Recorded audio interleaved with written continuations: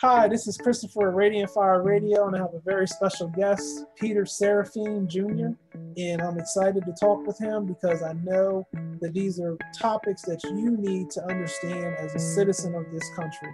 Thanks for coming, Mr. Seraphine. I really appreciate it. My pleasure. Thanks for having me. It's awesome. Let's get going. I'm excited about the opportunities, but as we look at things, as I look at things on the political platform in the field, I see a lot of things changing for the worse. I'm not sure where you're at. And I've taken kind of like a hard line. I am registered Democrat. I was at one point in time a Republican. I worked as a Republican in the party here in Delaware as a chair for the 32nd district. So I have probably about 5 or 6 years experience working within the platform and the party. Voted since voting age 18. And I always believed that, the Republicans were trying to do things that were good for the country to bring things forward. But with the emergence of President Trump, I started to see all the backbiting and the undercutting that they were doing to him, and it just didn't make any sense because you're supposed to be, for the people. You're supposed to be helping everyone grow. And why this hatred for President Trump? And I don't even know where you stand on those type issues, but I didn't understand the hatred of Trump either. A little here. I've always been an independent voter. And I say always, but that ended about a year ago. I registered to the Constitution Party. Oh, okay. So I am a registered constitutionalist. And I did not vote for Trump the first time around because, quite frankly, he scared me. Really? I did not vote for Hillary because she scared me even more. I voted third party. I voted for Gary Johnson because my thought was no stoner has ever started a war anywhere. Yeah. Make life not war. However, I did write an opinion piece, a blog post, so to speak, that President Trump earned my vote for his second term. Yeah. He earned it by doing things that were, well, basically by at least attempting to keep his campaign promises. Yeah. I found a lot of things that he did was completely common sense oriented. I mean, when he first got into office to get rid of the EPA and just like from the doors to start firing and getting rid of, and then also getting rid of the regulations that they were using against us, right. Against our companies. I mean, I've been saying for years, how come we're not having any new nuclear plants? We have this cry that we want clean energy and we want, to get off of fossil fuels. Here we have these nuclear power plants that we're not creating any more of, but we have shortages on energy. It just doesn't make any sense. And then when you find out about the EPA regulation, it's like, oh, we're doing it to our own selves. I was going to say, don't you realize that nuclear energy is just evil? No particular reason, it just is. Yeah. Because the pure 100% steam that comes out of the tower is, I don't know. But so I'm a registered constitutionalist, and I'm trying really, really hard to stop calling myself a conservative and start calling myself a constitutionalist. Yeah, I see that being co-opted too, because you're absolutely right. Well, to give you an idea, if you're looking at the screen, here's a 4-page version of the Constitution. Here's a pocket-sized version of the Constitution. Yeah. And then over there on the wall is a little 1-page version of the Constitution. So here, just in my studio, I have 3 copies that I can see where I'm sitting. So the Constitution is very important to me. I have a little baby one too. Well, I give out pocket constitutions constantly. I've given out probably about 1,500 in the last couple of months. I have hundreds more sitting in my living room. I do not give out the fancy leather-bound versions like this. Yeah. I buy them myself and I hand them out. And I put a sticker for my, my website on the back, and I hand them out. That's all right. That's all right. So simple, even a politician can understand. How did you come about that title? It actually started out as so simple a politician can understand, and somebody suggested that I add the even in there, and I'm like, oh, that's perfect. Yeah. But the idea for the book itself struck me during an interview with an entrepreneur and author named Cliff Oxford, and we were talking back and forth. He wrote a book that had to do with the redneck reverie and the Trump phenomena. Wow. And we were talking back and forth. And at one point I said, our government doesn't do simple anymore. And just saying those words out loud made me go, that's my next book. Because this is my second book. My first book is Progress, Really. And then this one, the so simple even a politician can understand. Simple ideas for seemingly complex political issues. Yeah. It's a collection of ideas that I've had while hosting my show, Liberty Lighthouse. Nice. Very nice. The title strikes me, and it struck me, when your pod match came up, and I was like, wow, this is something that everybody needs to see, because the average citizen is tired of politics. They're tired of the Republicans. They're tired of the Democrats. They just want things to be normal, so to speak. They don't want to have all the infighting that's going on. I don't think the majority of people like the Trump attacks that have been against him. I don't think they like the attacks that have been against Obama.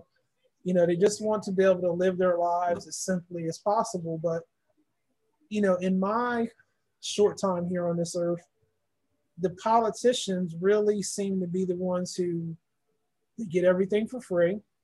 They have their own security teams. They're going to have health care for the rest of their lives, and they're not paying for gas. When Obama had our gas at like $4 or $5 a gallon on this side of the world of the United States, and I'm sure it was higher on the West Coast, and people just kind of like didn't do anything about it. I was like, what's wrong with you? The answer is simple. Start drilling. Start drilling for oil. There's oil in Delaware, but we can't touch it. Right. Well, you're absolutely right that everybody is tired of the bickering and the infighting and the, this side versus that side garbage. Mm-hmm. But it's the this side versus that side division that is keeping the politicians in power. So they don't want to end it. Yes. It's us versus them. And the moment that we, the people, unite and realize that it's us versus them, the political class, is when we'll take our country back. Yes. And we have abdicated our authority and given it to them. Absolutely. Let's just let Maxine Waters take care of everything. Let's just let Nancy Pelosi take care of everything. The burning question on my mind is, what's wrong with these people in those districts?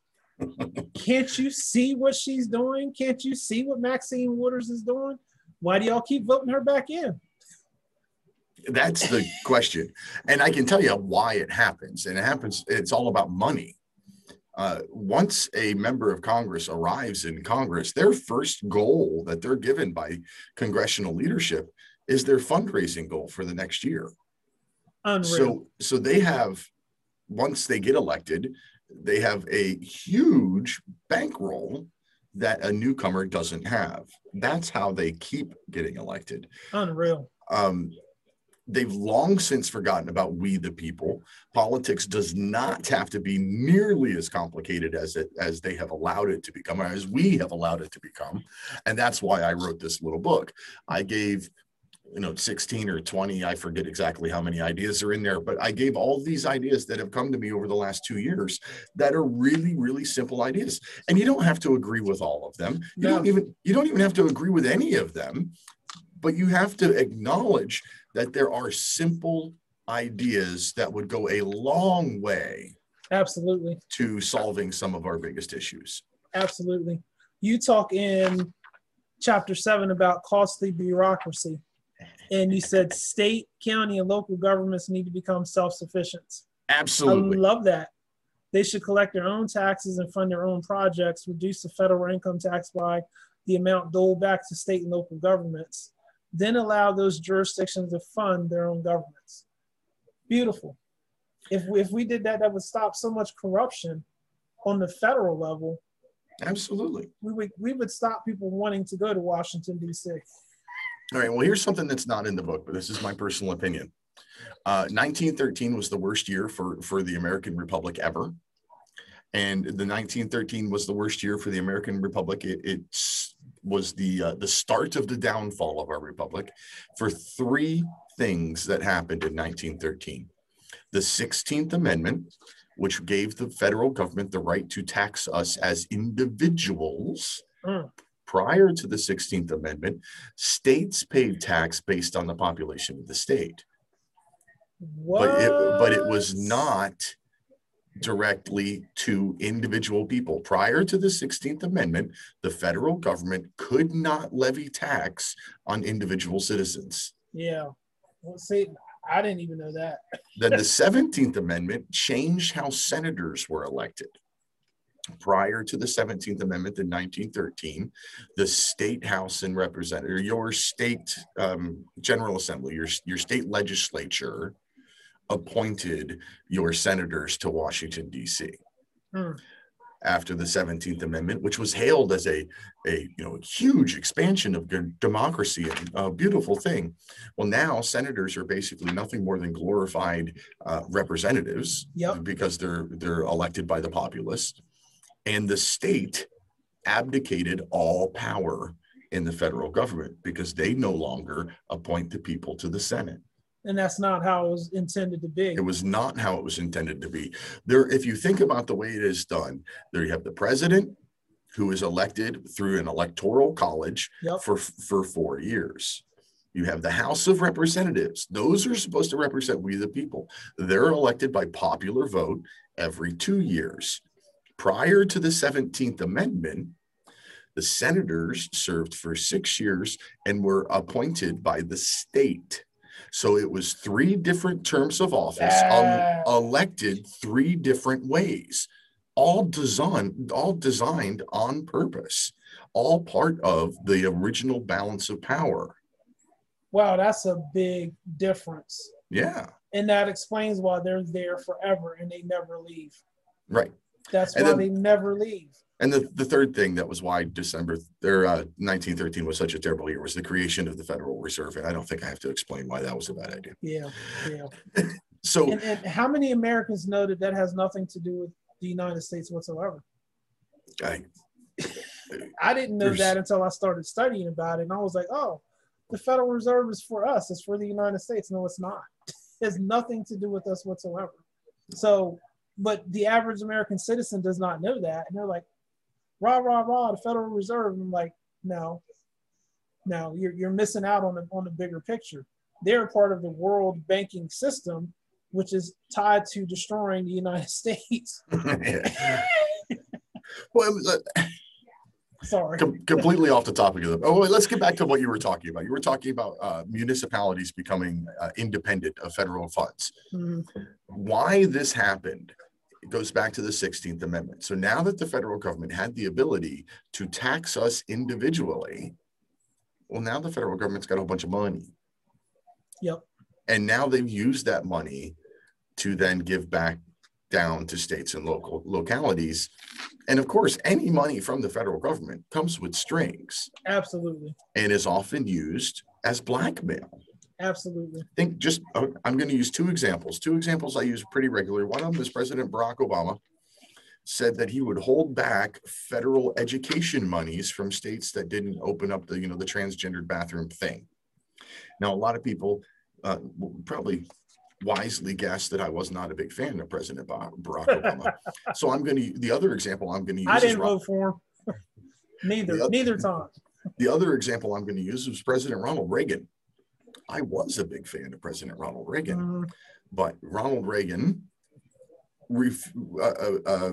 threatened to withhold federal highway monies from any state who did not raise the legal drinking age to 21. So power and control. Right. It was all about blackmail. It was blackmailing the states into doing what the federal government wants, and that is not what our country was designed for. No, and nobody stood against it. Because we don't have senators that are appointed by the states, because our states don't have any power in Washington, D.C. anymore. Because now if a state steps out of line, the federal government can just cut their funding. And they don't want their funding cut at all. Right. At all. We have undergone in the last 1913 is 2020, 108 years, we have watched the entire power of our country flip from states to federal. And this explains in another chapter that you wrote about our broken budget. We have so much money that's being poured into our government, our federal government. Who has an accounting of that? Nobody. And who has the ability to stop it? We're supposed to be able to say we want a fair, balanced budget. You know, government don't spend more than what you have. But, you know, we hear about $500 toilet seats and $200 adjustable wrenches that no one stops and says, hey, you don't need to do this. But like you just said, you know, we've given up our power. The states have given up their power to say no to what's going on. You talk about something that I've heard Rush Limbaugh talk about, and it's called a zero-sum budget.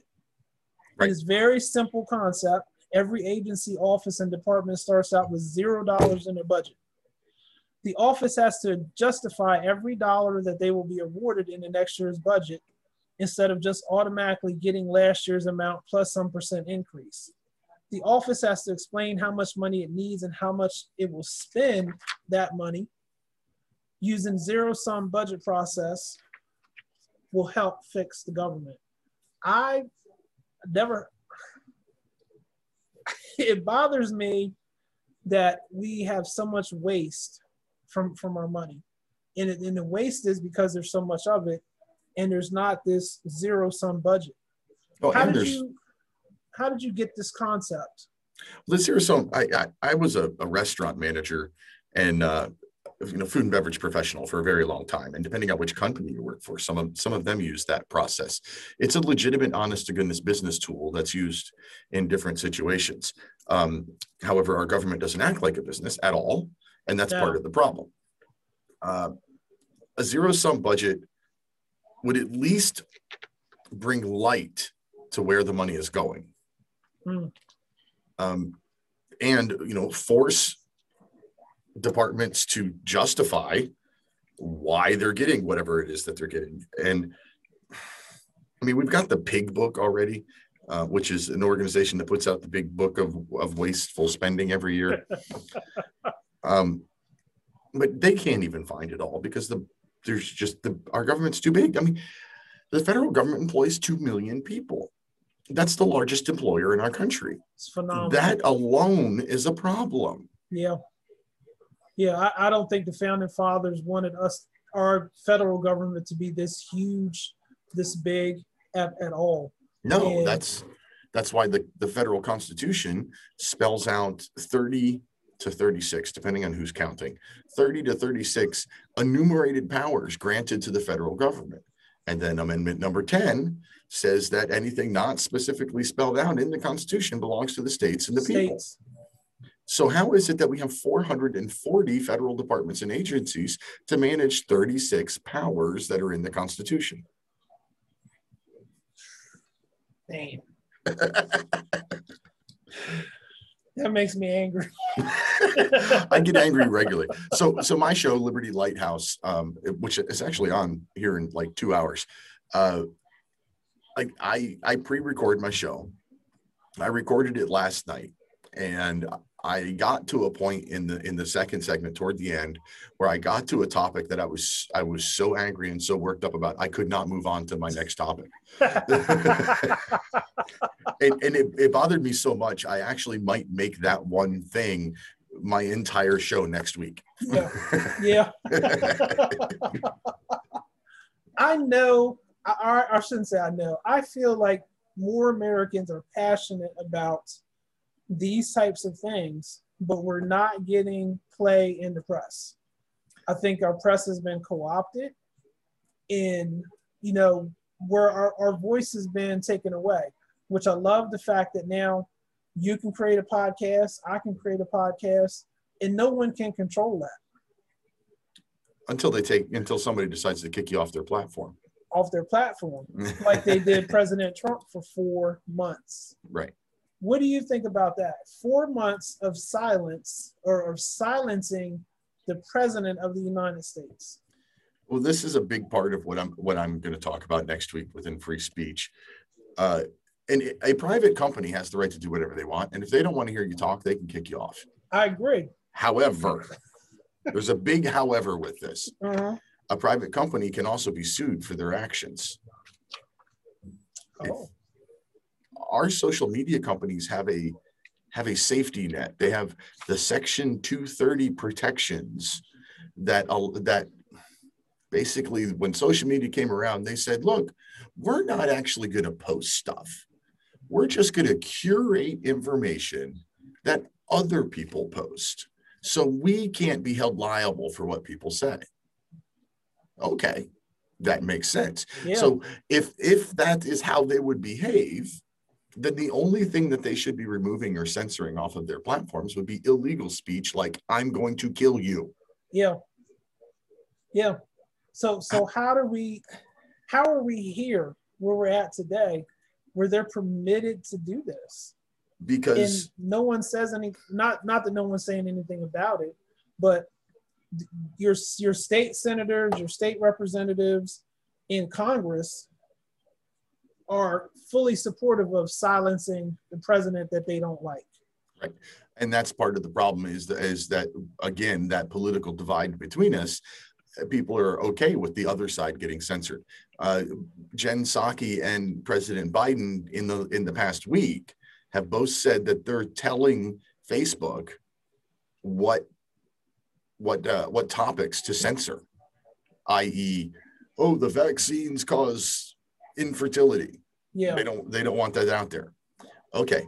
The moment that a government begins to even suggest what should or should not be removed from a platform, they are violating the First Amendment. Yeah.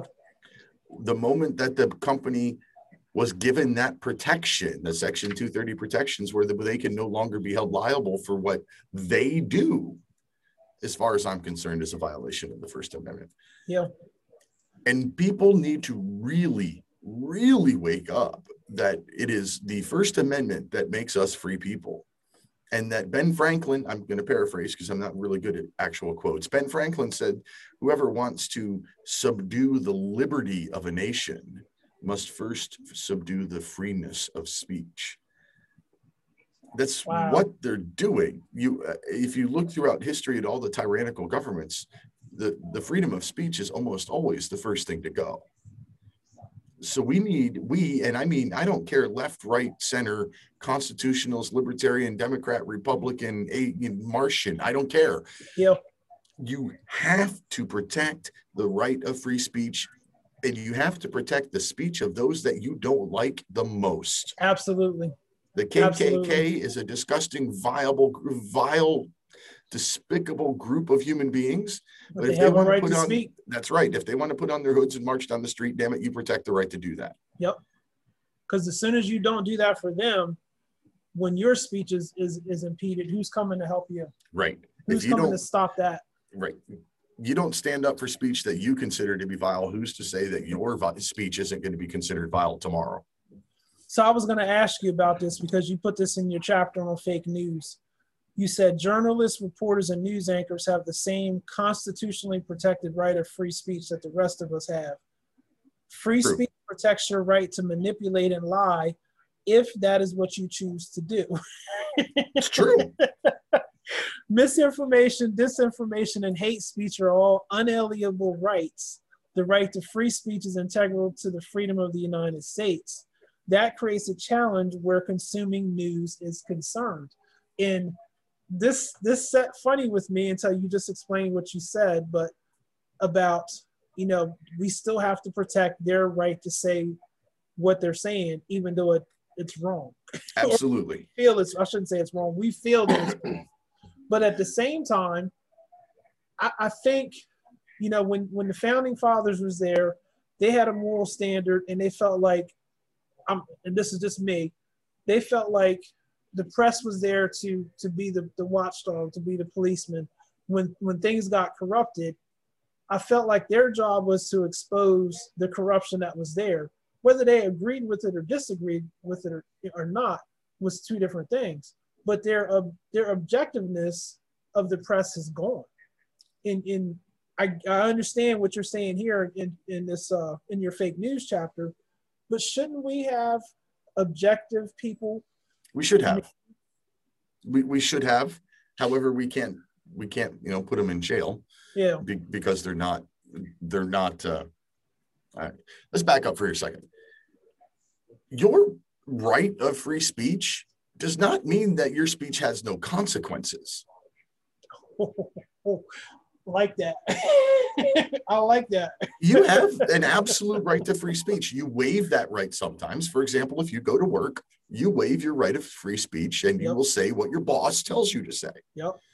So all of the football players should not be kneeling. Absolutely right. Because they were wearing the uniform of an employee. Yep. And I don't blame the football players at all. They were a bunch of kids trying to see what they could get away with. I blame the coaches and the owners. Absolutely. And I don't really pay attention to sports, but I'm going to say, kudos to the Dallas Cowboy owner who said, you kneel on my team, you'll be finding a new team. Yep. That was the right way to do it. And it should have been done from the beginning. Do you have the right to walk into your boss's office at work tomorrow and say, F you? Nope. Of course you do. You have the right to do it. And then he has the right to fire you for doing it. News anchors have the right to sit up there and lie, but they should be fired for doing it. That's the truth. And the problem that what we have in the world of news is the people that own the media companies are the ones pushing the lies. Yes. So the people that have the ability to fire them. So our option, our alternative is to protest and send letters and tell them that this guy's lies and here's proof of his lies, and I won't be watching your show anymore. That's right. That's where we have the power. Right. The right way to object or stand up to fake news or lies is with real news. Using Jen Psaki and Joe Biden again, going back to their this misinformation about the vaccine causing birth defects, or was it infertility? Okay, you say it doesn't cause infertility. Don't take down people's posts. No. Prove that those people are idiots. Yeah. Put up the facts and the data that prove that they're wrong. Show us the science. Exactly. Show us the science that you say is there. I think it's very interesting that they're choosing to use the word misinformation rather than lie. Because if you look up the definition of the word misinformation and the definition of the word lie, they're almost identical. So why aren't they being used interchangeably by the administration or the news? There's a reason that they've chosen strategically that word misinformation. It sounds nicer. Yeah. It gets rid of the evil intent of the lie. but that actually the felonious intent is part of the definition of the word, so maybe that's why. But anyway, science changes. I don't know how old you are, but I'm old enough to remember when there was TV shows on morning news or in the morning kids shows where there was an ad about the incredible edible egg, where they were trying to tell you that the egg was like, the best possible snack. Yep. And then I remember when eggs were evil because they had too much cholesterol. Butter. And then I remember when egg whites are okay. Yep. It's the egg yolks you can't have. And now we're back to eggs are a good source of protein. Absolutely. So science changes. It does. So how are you at the White House, non-scientists, I might add, to pick and choose which side is going to be right 10 years from now? Don't have a clue. Do not have a clue at all. you have a statement in your gender and sex chapter, and I think this is very strong. The readiness of the military cannot be weakened in the name of equity and inclusion. I wish more people would say this. If a woman wishes to become a Navy SEAL, for example, she should be held to the same standards as the men. Anything less is dangerous for the team and for national security. National defense is no place for socially engineered studies of equity. I agree 100%. 100%. There's no reason for this. 2 years ago in my first book, I said the United States military is not and has never been an equal opportunity employer. Nope. You can be denied service because you're too fat, too skinny, too tall, too short, flat feet. There's a huge list of reasons that you can't serve. We are weakening our military. Yeah. We're weakening the people who get in there and want to serve. And it's not right for us to do. Right. This We're is making what I don't. Ourselves. Go ahead. I was going to say, this is what I don't get. Now we're letting people who claim to be transgendered in, but you won't let a guy in with flat feet. Yeah. Like one is in the diagnostic manual as a foot condition. The other one's in there as a mental problem. Mm-hmm. So now, and I'm not saying that transgenderism doesn't exist. I'm saying that it has become popular. Yep. And I don't care. You can wear a dress if you want to. I really don't care. But you don't belong as a Navy SEAL unless you can do the job of a Navy SEAL. That's all there is to it. And that's all I'm saying too. I don't want you there if you can't hold your weight. If you can't hold your weight, you can't carry the gun. You can't drag somebody out who needs to be drug out. Come on. Well, that's exactly. I was in the Navy during the first Gulf War, and honestly, I wouldn't care if the person next to me was a homosexual anteater wearing a purple dress, as long as they did their job and had my back. Yep. It's all that matters. That's all. But the whole point of the military, the whole point of basic training is to rob you of your individuality. You are stripped down to the basic core of a man and then rebuilt as a man in the image of the military. That's right. So how does that and equity fit together? It doesn't. It doesn't belong. It doesn't belong at all. If you wanted to keep your identity, don't get into the military. Well, every time I hear the word equity spoken by any government, anybody, I immediately think communism. Yeah. Because they've been kind of slick about it. They've been substituting the word equity instead of equality. And they are two very, very different things. Yes, and equality is guaranteed by the Constitution. Equity ain't in there. No, not equity ain't in there at all. And words mean things. And that is very, very specific. Very specific.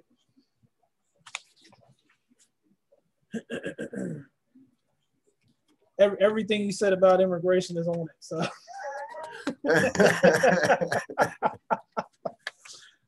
let's talk about welfare. Welfare should be temporary.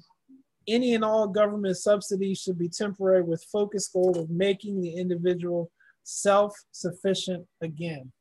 And now you skipped. Yes. I appreciate the applause, but you skipped a very important line. You skipped the distinction between disability and welfare. Disability. If you are a disabled person, then yes, we can take care of you. If you are honestly disabled, that is not welfare to me. To me, welfare is money given to able-bodied people. Good point. Very good. So I find it very important to make those distinctions. But other than that, absolutely. If everything that we give in the form of welfare should taper away along the lines of a focus to get you back to work, whether that's education or training or how to make a resume or how to tie a necktie for an interview, whatever, to get you back to work. And the whole time that you're learning, your welfare needs to shrink. And by welfare, I mean the sum total of everything that you get, whether it's housing or food stamps or all of it. It needs to taper away so that eventually you go, man, I can't live on this anymore. I need to get a job. There are people who are getting thousands and thousands of dollars a month, and they can't even use all of the food stamps. Right. And they're still getting it. Mm-hmm. Our government's still giving it to them, and they're still taking it. Yep. It's mind blowing. We are setting ourselves up for failure on so many different levels when it comes to welfare. I got a stimulus check. I didn't want the stimulus check. But everybody's taking a stimulus check, and we're putting ourselves in debt. We're putting our nation in debt because of being stimulated. And so much is going on with these stimulus checks that are going on right now that people don't want to work. Right. They don't want to work. Hey, I'm good. I got a stimulus check. I'm getting welfare. They're paying me to sit home. And now they're getting was it $300 a month per kid in child tax credit advances or whatever. Who's Look, I got stimulus checks too. Yeah. I bought guns and ammo. Like, all right, government, you're going to keep giving me money I didn't ask for. I'm going to buy something you don't like. That's a good idea. That is a great idea. It was fun too. It's not sustainable, the things that we're doing to our country. And, you know, if you look at different societies, the Roman society, they died because there was more people being supported by the government than there were actually working. And it broke the system. And I don't understand why we can't see this, that we're walking in the same paths and the same footsteps as these people. Well, so not only the welfare state, there's a lot of other parallels to the Roman Empire and the American society as well. There was many of the end of the downfall of the Roman Empire books will say that, you know, you couldn't tell the men from the women by the end of the Roman Empire. Absolutely. There was the all corruption the people with the senators. Right. You had the mass immigration into Rome because Rome gave away bread. Started out as giving away grain, just corn and wheat. So yeah, why not move to the place where they give away stuff for free? You know, yeah. There are a lot of parallels, and history repeats itself, and we've stopped being students of history, and we have become authors of history.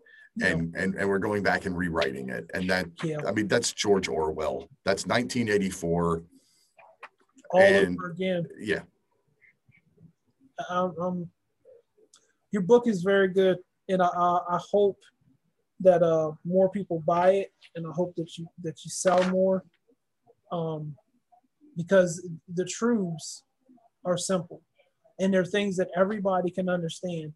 And I think if more of the citizens would connect with these truths and not just sit back and do nothing, you know, we would have a better country, we would have a better nation. And I want our citizens to wake up. I do. I want them to wake up so much because if we don't, we're losing our country. I really feel this in my soul, to the core part of my soul. And it astounds me, the people that I talk to, you know, day in and day out, and they're like, oh, the government's doing so well and they're helping us so much. And I'm like, it's not what it's supposed to be. No, the government's just supposed to get out of the way and keep foreign invaders out. That's about it. That's all. That's all. So the book, so simple, even a politician can understand. Simple ideas for seemingly complex political issues. I specifically said ideas, not solutions. In the title or the subtitle. My website is liberty-lighthouse.com.